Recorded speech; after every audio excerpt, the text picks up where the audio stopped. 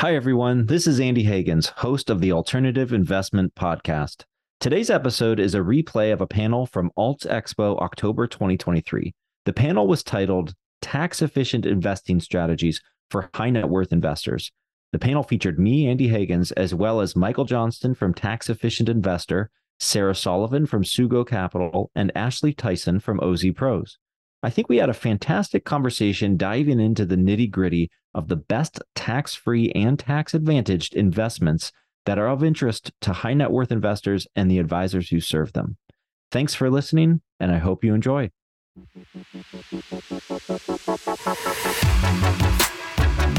You're listening to the Alternative Investment Podcast. We give you the insights and strategies you need to grow your wealth with alternative investments. Now, here's your host, Andy Hagans.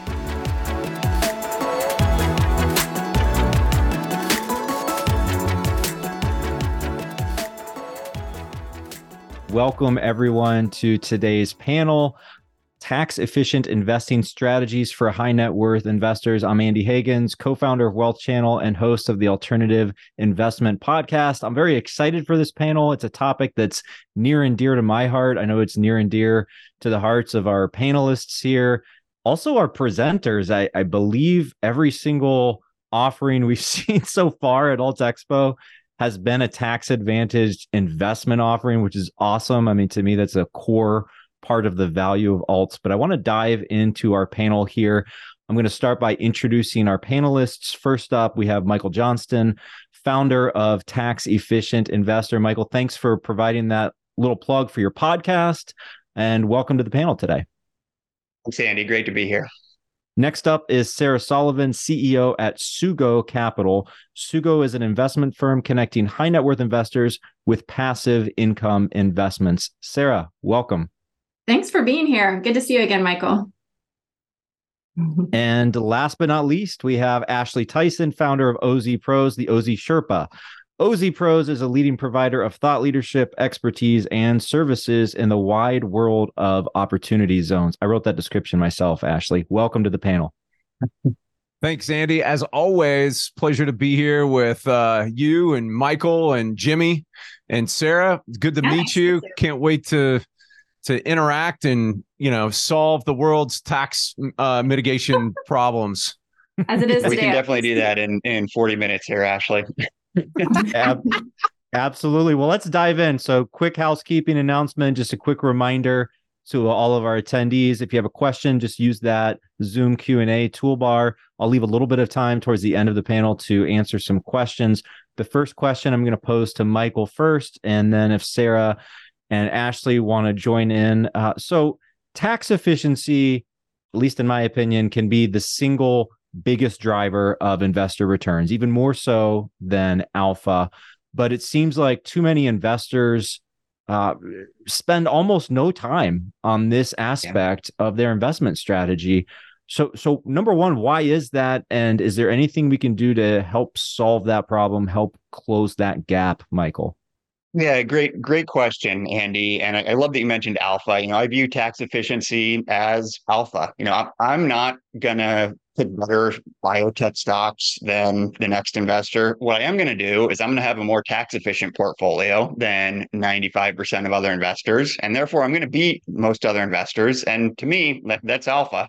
It doesn't matter how you generate it, whether it's picking winning stocks or having a more tax efficient portfolio. You can't eat gross returns. What matters, Andy, I hear you talk about triple net returns after taxes, after fees, after inflation. So to try to answer your question here, why don't people spend more time thinking about it? I think there's a lot of reasons. Number one, they don't believe what you just said. They don't believe that it makes a big difference. And I think that's pretty easy to disprove mathematically. I'm not going to go into it here, but when you start running the numbers and you look at different scenarios, the difference between a tax inefficient and a tax efficient portfolio can be significant. You get pretty quickly into 2, 3, 4% a year. And I think it was Albert Einstein said the eighth wonder of the world is compound interest or compound returns. So over the long term, that really adds up. I think the other thing, just briefly, Andy, and then I want to hear what the other panelists have to say here. I've noticed there's a behavioral thing, right? You start talking about taxes and people get scared. They think, oh man, I'm going to screw this up. I don't want to go anywhere near this. I try to take advantage of the tax code. I'm going to end up in jail or with big penalties. And okay, sure, there's some gray area, right, Andy? There's people who take advantage of things, who push things too far, maybe. But the reality is there's so many things that are very clearly above board. I like to joke about and complain about the tax code being as long as it is. The upside of that is there's a lot of pages there that make me feel very comfortable that what I'm doing, what some of the other panelists here I'm sure are going to talk about, is 100% legal. And in fact, it's what the government wants you to do. That's what an incentive is. They're trying to incentivize behavior. They want you to contribute to your IRA. They want you to take bonus depreciation. They want you to take advantage of solar credits. They want you to invest in opportunity zone stuff. So there's this fear component of it, Andy, and it kind of gets into the psychological thing. I could talk about this all day, but I want us to stop and hear from the other folks here, because I suspect they deal with people who have seen the light and who get it and who are really excited to take advantage of tax opportunities. Yeah, I take your point, Michael. And honestly, with the attendees at Alt Expo, we may be preaching to the choir. I know with you three, I'm sure I'm preaching to the choir. And I know a lot of our presenters, our attendees are interested in this. But Sarah, in your experience, are a lot of investors missing the boat? Or, when you interact with LPs, are they already focused on tax efficiency? So they love the idea of tax efficiency, but they're not focused on it because they don't fully understand it. So your original question, like, why aren't people who aren't involved in tax efficient investing, why aren't they doing it? I think because taxes aren't sexy. It's like uncomfortable, right?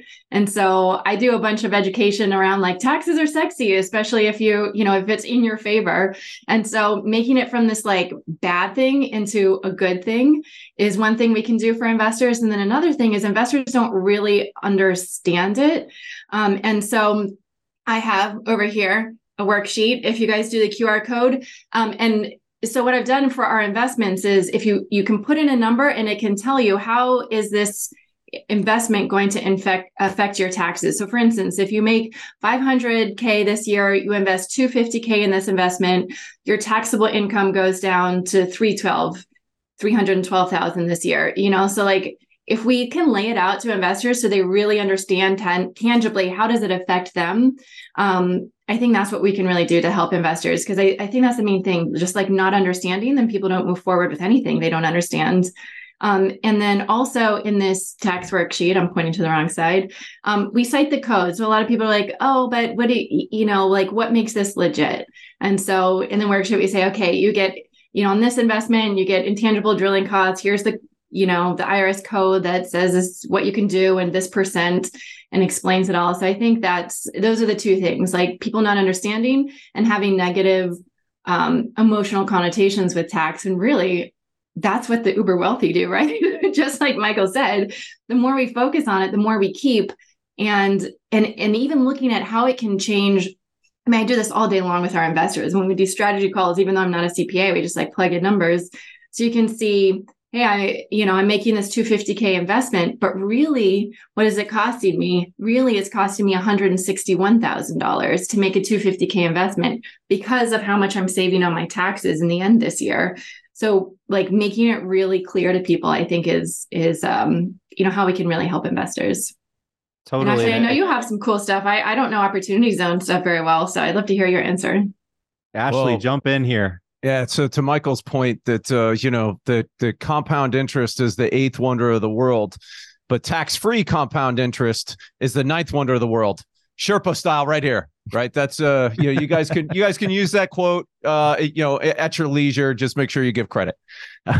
But it's funny because that's exactly the case. And that's what everybody on this panel is talking about. It's one of the reasons why I went all in on opportunity zones. So as I was crunching the numbers and I was looking at the math, I had a mobile home park that was on the outskirts of Charlotte. And I was looking at what I could do with that mobile home park. And I was like, well, I could get it approved for more spots. I could do all of this and that kind of thing. And this is at the same time as I'm telling people about opportunity zones. And I'm telling them that you can, number one, defer capital gains. So you get a tax deferral on that on when you're investing your money.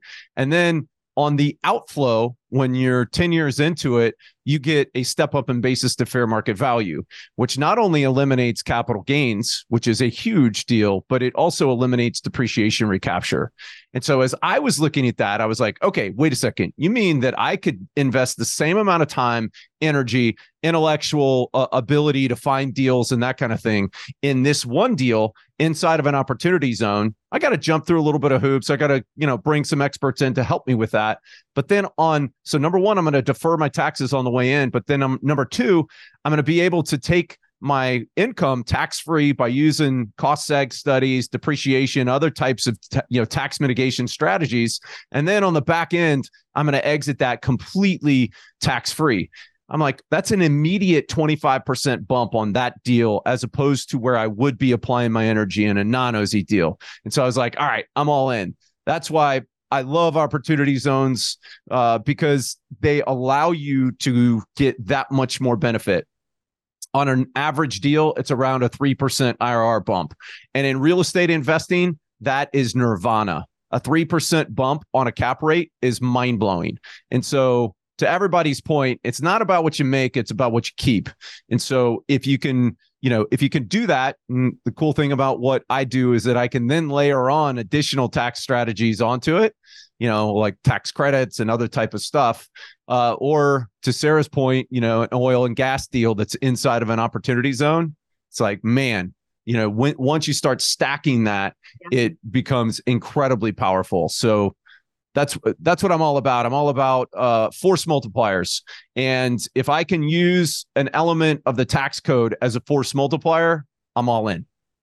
Yeah. And Ashley, I take your point mentioning that 3% IRR bump. I mean, that might be equal or greater to manager variance in some of these alternative investment sectors. So that's, everybody who's investing, who's spent any time with private investments, alternative investments, knows that a 3% IRR bump, that's essentially risk-free, right? Because the vehicle itself, the OZ wrapper or the DST wrapper or whatever tax advantaged wrapper we're talking about, it doesn't really add any risk, right? It's a legal structure. It's a vehicle. Exactly right. So I think we are aligned on that. By the way, we got one question in the Q&A I just wanted to address real quick. We had a user asking, what do we mean when we say high net worth? We're generally at WealthChannel, we're generally talking about accredited investors when we use that term, high net worth. So that's a net worth of $1 million or more for an individual. But I also want to point out, a lot of these tax strategies are also applicable to high income folks. So, it almost doesn't matter what your net worth is for some of these strategies. A lot of folks are more interested in offsetting income. So they might be an accredited investor in that they're an individual earning $200,000 or more per year, or a married couple earning $300,000 or more per year. And Andy, to that point, if you're going to invest as like a private placement and in a typical alt, you typically need to be an accredited investor. Beautiful thing about opportunity zones is that you do not. You can do your own deal, and it's not about how much money you have or how much capital gains you generate. It's all about how much you're going to make on whatever it is that you're doing. And that can either be real estate or an operating business. So if you've got the next Facebook, you're crazy not to put it in an opportunity zone, put in a wrapper around it, and make it so that when you exit at 100x, that's coming to you tax-free. Absolutely. Well, my next question, I wanted to ask, what are the most important tax efficient vehicles for high net worth investors, for accredited investors, for family offices, or high income professionals once we get beyond the IRA and 401k, right? I feel like everybody knows the IRA, everyone knows the 401k. By the way, there are some nuances there that I think a lot of people don't know about. But I think what's less well known, we have a lot of other vehicles available to us that investors can use. Ashley, I feel like you just addressed the opportunity zones. So skip me, leave me last. Okay, I will skip you then. We'll come back around. Sarah, how about you next? Are there any other vehicles beyond IRA, beyond 401k that you're focused on? Yeah, so a lot of our investors use a deferred sales trust if they're exiting their business, if they're selling their dental practice or their insurance company or something like that, and they or even if they're selling a real estate portfolio and they want to move from being an active real estate investor over to a passive investor. And instead of trying to do a 1031, which is really time bound, right, and has a lot of criteria, we see a lot of our investors who are doing $1 million or more in an exit of a business or real estate go into a deferred sales trust. And that vehicle takes away the time crunch of trying to find something and place it either in 45 days or by the end of the calendar year. So that I see that as a really popular one. And so for all the investments at Sugo Capital, investors can use any vehicle to invest in our investments. So like you said, the IRAs, the 401ks, probably 50% of our investors use their IRAs and 401ks for our investments. And then, yeah, they can use any vehicle. But I think that one's really strong. And I see it used a lot, the deferred sales trust. Yeah, and that's a trend that I'm seeing a little bit more. It sounds like Sugo, you guys are on the leading edge of that maybe, but just we also saw a multifamily presentation earlier today from Urban Catalyst, just sponsors, asset managers being very friendly to all these different vehicles because understanding if Sarah, if you're a high quality manager, then the investor, the LP is expecting, well, I'm going to get good returns out of this investment. Now, if you're going to let me utilize my 401k or IRA, it's going to sweeten it just that much more, right? Yeah, because no one wants to be an active investor with their retirement accounts. Right. Right. Yeah. Absolutely. Michael, how about you? I know, you're a little bit more into the niche things, some of these nooks and crannies of the tax efficiency world. Are there any other vehicles that you think LPs that investors should be made aware of, should maybe look into? Yeah, so Andy, I'm gonna cheat on your question a little bit. You said go beyond 401ks and IRAs, but I actually Sarah touched on this a little bit, and Eric Hayden, who presented earlier, talked about the IRA. I want to talk a little bit about the Roth IRA for high net worth individuals. Because I think that a lot of people underutilize that. Like a lot of people will set up a Roth IRA. It's a fantastic vehicle. And then they'll invest in, like, it makes me cringe, but they'll just have bonds in there. Or they'll have like these, plain vanilla asset classes. And I think there's an opportunity for high net worth individuals to do a couple of things. One is set up a self-directed Roth IRA. So not your like off the shelf, big box Vanguard, and use it to invest in alternatives. Your Roth IRA, it's going to be tax-free withdrawals from that. So it should be your best performing assets, whatever you think is going to have the highest return. I point people a lot of times, there's an article a few years ago in a publication called ProPublica. I'm not sure how to pronounce it, but the gist of it was Peter Thiel, who's one of the PayPal co-founders, has $5 billion Roth IRA, B billion. And that was in 2018, I think. So it's maybe 10 billion now. He started with $2,000 in 1999 and grew it. And he's not the only one. This article has a bunch of other folks, a lot of hedge fund guys who have taken pretty small starting points in the Roth IRA and turned it into tens or hundreds of millions or billions in some cases. And they did it by investing in Peter Thiel invested in the founder shares in PayPal. And you're not going to do that, right? You're not going to turn $2,000 into $5 billion. But using the Roth IRA to invest in asset classes that have potentially high returns is something that I think is worth looking into. It takes a little bit of work. You got to set up a self-directed IRA. There's some risk management you can do there. I think Sarah deals with these folks all the time, so she can probably be a good resource there. So I think that's one of them, Andy. And then this next one is minor, but it's kind of something that I'm passionate about. Staying on the Roth IRA. Set up a Roth IRA for your kids. It's easy to do. The hard thing, they have to have earned income to get the money into there. But your kid has a paper route. They're babysitting. If you own a business and they're working for you, it's a fantastic way to, I'm going to copy Ashley's quote. The ninth wonder of the world is what, compound return, tax-free compound returns. I mean, that describes a Roth IRA that's set up for a teenager. So by the time they're 59 and a half, it grows to be a whole bunch of money. It's also a great way to teach your kids about money and be something that you instruct them on and hold their hands on. You don't have to worry about them, buying a Ferrari, because by the time they get access to it, they're going to be 59 and a half. So those concerns go out the window. So again, that's a smaller thing, but set up a Roth IRA for your kids. It's one of the smartest things you can do.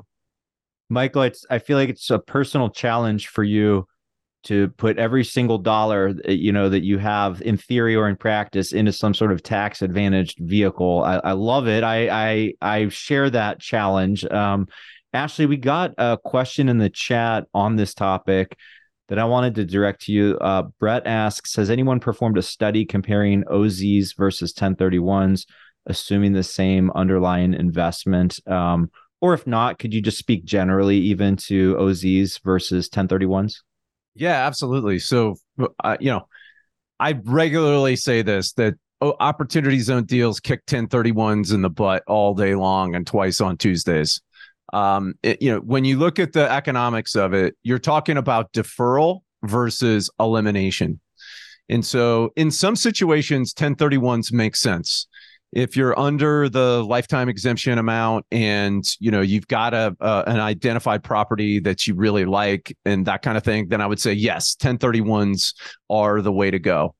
But the key differences between 1031s and opportunity zone deals is, number one, that, it doesn't have to be real estate for an opportunity zone deal. So you can take, and we do this all the time, we can take a failed 1031 and we can put it into an OZ fund that we create for them, like a captive opportunity fund. And then they can elect to do whatever they want to with that money and make opportunity zone investments. So we regularly fix failed 1031s with it. The other piece is that when you defer with a 1031, effectively, you're kicking that tax can down the road. And ultimately, somebody's going to pay that tax bill. And if you're above the lifetime exemption amount, which, by the way, and for everybody on this call, that drops to roughly $10 million for a married couple at the end of 2025. And so it's significant because if you're above $10 million in your net estate that's going to pass to your heirs, then you have to pay 40% on the difference. Anything above 10 million bucks, you got to pay 40% on that within 180 days. And so it's really significant because that lifetime exemption amount has been really high. It's been like 20, I think it's like 24 or $25 million right now. 25.84, Ashley. There you go, 25.84. And so as a result, people, there's a lot of people that don't even sniff that. And so that's going to be a significant issue because that 1031, you get a step up in basis and value at death. But the problem is you get a step up at death. And so when you die, that's going to result in a taxable implication. Opportunity zones, you do not. It's whatever the amount that you put into the fund, when you originally put it into the fund, that's going to go against your lifetime exemption amount. And so if you put in $1 million, but it's worth 10 million when you die, it's only $1 million that goes against your estate, and your estate steps into your shoes. And then they're going to get that step up in basis to fair market value when they sell after 10 years. That's the significant difference, is that it makes the tax go away as opposed to just deferring it. Yeah. And Ashley, I think that's a really important point because when you speak with family offices, they're focused not only on growing their wealth with tax advantage investments, but they're also thinking about building a legacy. And so that's where the wealth transfer comes into play, right? And so strategies like you discussed using opportunity zones, those are increasingly important. And I think a key part of the strategy for a lot of family offices who are so invested into private real estate. And with that, I actually want to turn to talk about asset classes a little bit. We covered wrappers, I think, pretty well. But even in a taxable account, right? So even outside of these tax efficient wrappers, there are still a lot of asset classes that have inherent tax advantages, right? We heard from a few of them today: farmland, multifamily, ground up construction, obviously oil and gas. But I want to ask you all about your favorites. What are your favorite tax advantaged asset classes for high net worth investors? Sarah, let's start with you. Okay, this is tough. I'm smiling because I'm like, oh, they're so good. So the government wants to incentivize us to invest in 3 industries, right? Energy, food, which the last speaker spoke about, and real estate. And so right now there are tax advantages for investing in those 3 things. And each investment will have a different number that you can, pass through depreciation, et cetera. But I think what's really important is to know where you need your tax deferral or your tax advantage to happen in your income, because I'm simplifying this. I'm not a CPA, disclaimer, but you have two buckets of income. You have passive income and you have active income. And so depending on where your income is, then you're going to choose which investment is a better tax deferral vehicle for you. So for instance, if you're a real estate investor, which I am, so I love investing in, we just had a project that closed and it gave 90% depreciation and loss. That's going to pass through for 2023. So if I invest 100,000, my taxable income decreases by 80,000. That's great. So if I only made 100,000 this year, I'd have 10K of taxable income this year.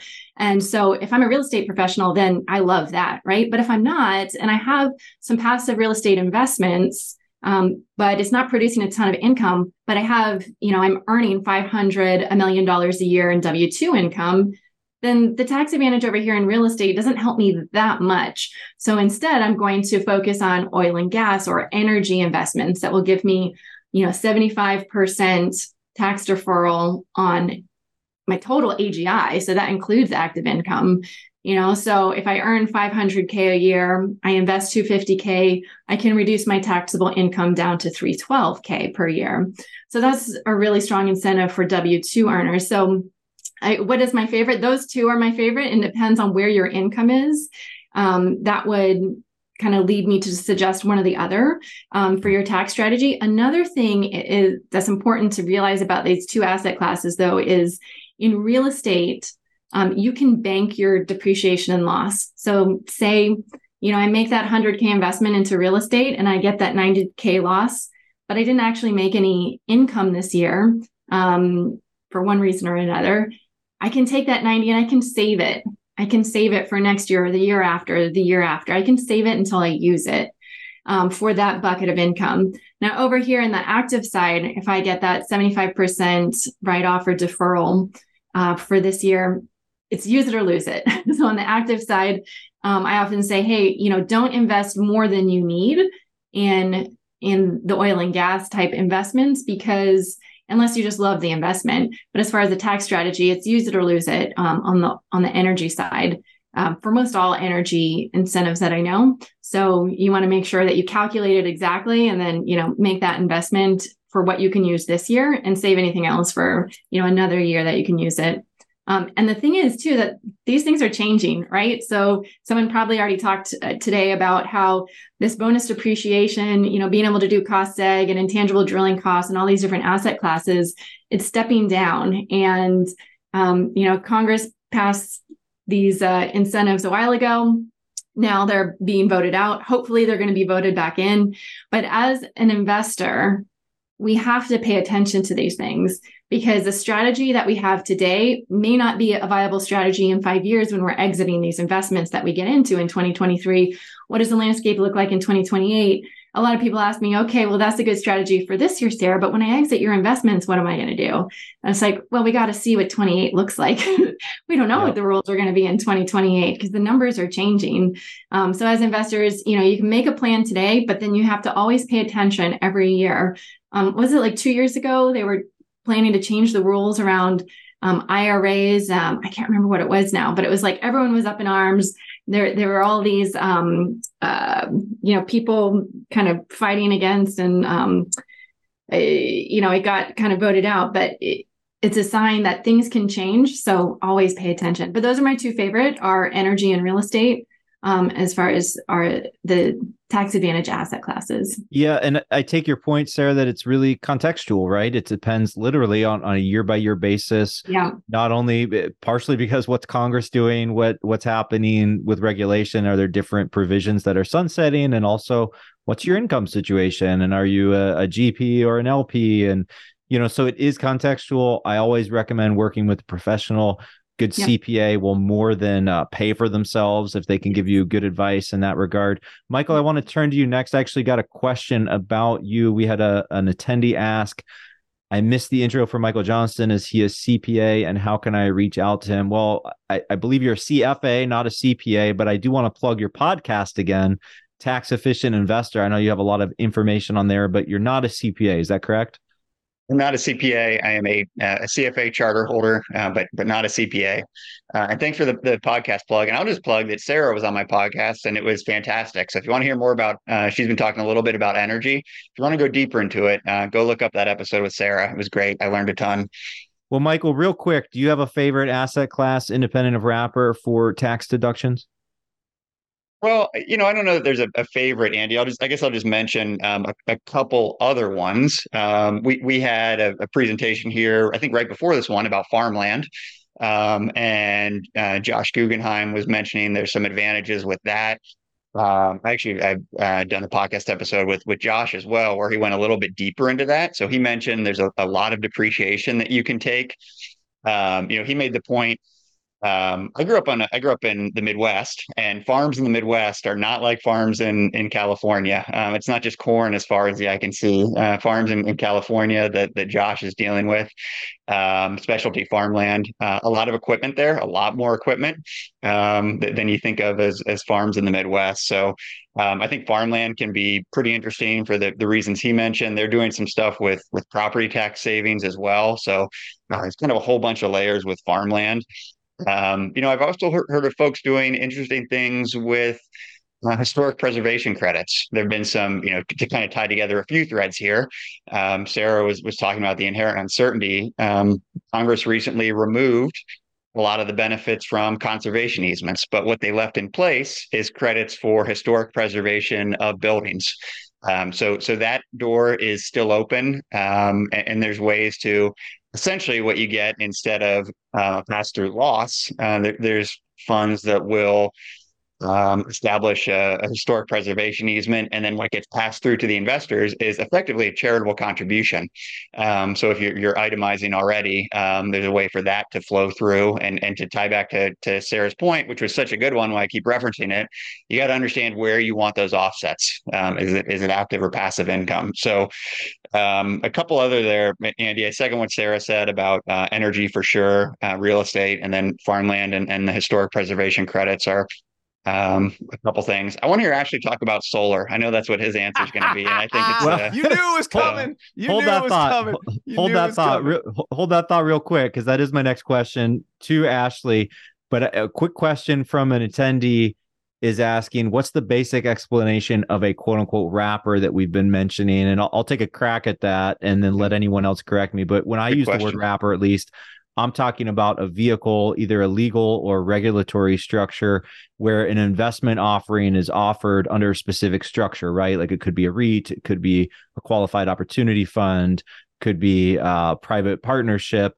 And like within an opportunity fund, you can own farmland, or you can own all kinds of different assets, ground up real estate. You could even have a venture capital fund inside that OZ wrapper. So the wrapper could be a DST or a 1031 or, a deferred sales trust. So Delaware statutory trust or a deferred sales trust.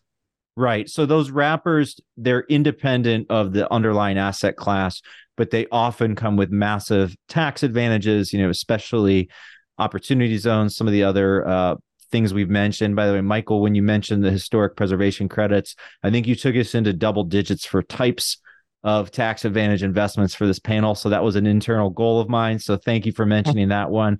But Ashley, this last question, I want to give the floor to you. We're talking about hidden gems here, really. So we've talked about a lot of, I don't think they're really little known secrets, in terms of oil and gas, multifamily, maybe opportunity zones. It's a little more niche. Less people know about it. But even within opportunity zones, are there any hidden gems that you think more people need to know about that you like a lot? Yeah, absolutely. So I'm a huge fan of stacking credits and stacking the incentives offered by different vehicles. And so inside of an opportunity zone wrapper, we can stack other types of credits on top of that. And so to Sarah's point, I love depreciation, but I love credits even more, because depreciation's an offset. Credits are dollar for dollar. And you usually have more flexibility when you're talking about the credits. And sometimes you can even sell them and generate cash off of them. So a couple of things that generate credits that I am hugely a fan of. So the first is Ohio. The state of Ohio has a 10% sellable tax credit for any opportunity zone deal that gets done in Ohio. As a result, it's amazing how much money has flooded into that state because of that. The second one is Puerto Rico. So Puerto Rico has incentives for specific things that they want to see happen, like hospitality. And there's a 40% tax credit in Puerto Rico for anybody that's doing a hospitality asset, which effectively means something that's got more than 14 hotel rooms or Airbnb, type rooms. So that's, and that 40% tax credit, it comes over 4 years, but it's sellable. And it's typically trading like most tax credits do at around 90 cents on the dollar. And so as a result, you can think about that if you've got 40% that's coming back in the first 4 years of your deal that you can sell for 90 cents on the dollar, that really juices your return. And it really de-risks it as well. And so in Puerto Rico, they've also got a 25% tax credit for kind of necessary improvement projects like solar, like wind, necessary businesses, that kind of thing. And that leads me to the final one, which is solar itself. And so whether it's in an opportunity zone or not, I love what, the solar was great before the Inflation Reduction Act. It's amazing after the Inflation Reduction Act because the IRA locked in that 30% tax credit, and then it provided for additional adders if you are using American made, or if you're in energy zone, or if you're in a low income, housing situation that's in one of those areas as well. And so because after the IRA, you can get upwards of 70% investment tax credit that now also, because of the IRA, are transferable. And so you could either utilize them yourself, or you could sell them, but still keep the depreciation aspect on that solar deal. And so as a result, there's been a massive amount of interest in how you can do solar, how you can incorporate it into smaller projects and not just do the 10 megawatt fields like the major developers are doing. So as a result, we are seeing a huge spike in people looking to put 1 megawatt systems or half a megawatt systems on the projects that they're doing in opportunity zones because of the power of what that offers. I love that hidden gem. By the way, that relates to a question we actually just had an attendee ask about tax credits for renewable energy compared to oil and gas. I think Ashley just addressed that naturally with one of his hidden gems. And I mean, personally, for me, it's I don't need to choose. I like tax credits with oil and gas. I like tax credits with renewable energy. I like all forms of tax efficient investing. We only have a couple minutes left. Sarah, let me dive in real fast on that. And then I want to turn this over to Sarah because I want her to talk about the oil and gas because they each have their own kind of nuances. And based upon your situation, solar could be good, but it might be better to look at an oil and gas play. And so, I think that you got to look at both of them because solar, especially if it's a syndicated deal, might not necessarily be for everybody because unless you have that passive income to offset against that passive depreciation, you're not going to be able to take advantage of that in a syndicated solar deal. But oil and gas has figured that out. So teeing that one up for you, Sarah. Thank you. And it goes along with the question that I saw in the Q&A as well. Like why is some, tax advantage against your passive income? Why is some over here? You can use it on your active income. And again, if you use this QR code, which I'm not saying we have, we'll break it down and show you how it works. So you can put numbers in and calculate it and see how the different asset classes can work for your situation, whether it's passive or active income and how much money you want to put in each bucket and each investment. But the big difference is when you sign up for an oil and gas investment, you sign up as a GP. And so that's how you can take the tax advantage against your active income. And so a lot of people are like, oh, but that makes me kind of nervous. And am I now liable for something that I don't have control of? Well, a couple things when I started investing in oil and gas a couple years ago that made me comfortable. One is, what do I own in my name? Nothing. I own nothing in my name. So if I sign up as a GP on an oil and gas investment, even though I'm, a passive investor in it, and someone goes like, there's nothing, no one can sue me for anything. There's nothing that I own in my name. And so all my passive investments, all my real estate holdings, all my other investments are in different vehicles, right?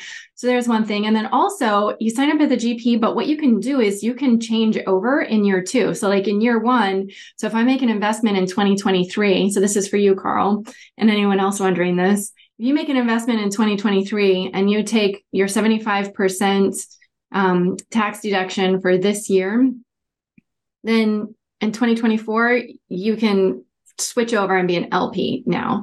And so your window of risk, it can be just a couple months if you want it to. So that's an idea, which a lot of our investors do as well. Yeah. And Sarah, we're about out of time, but I'm so glad that you brought that up, because I think the fact that in an oil and gas deal, you can invest as a GP or as an LP. And then you brought up that you can even start as a GP, offset active income, and then convert to a limited partner. That's incredibly powerful. I think it's one of the reasons oil and gas is so popular. So great point to bring up. Tremendous insights on our panel. We're officially out of time. We got to get to our next presentation here in a minute or so. So I'm going to cut you all loose. But Sarah Sullivan from Sugo Capital, Ashley Tison from OZ Pros, Michael Johnston from Tax Efficient Investor, thanks so much for joining me on the panel.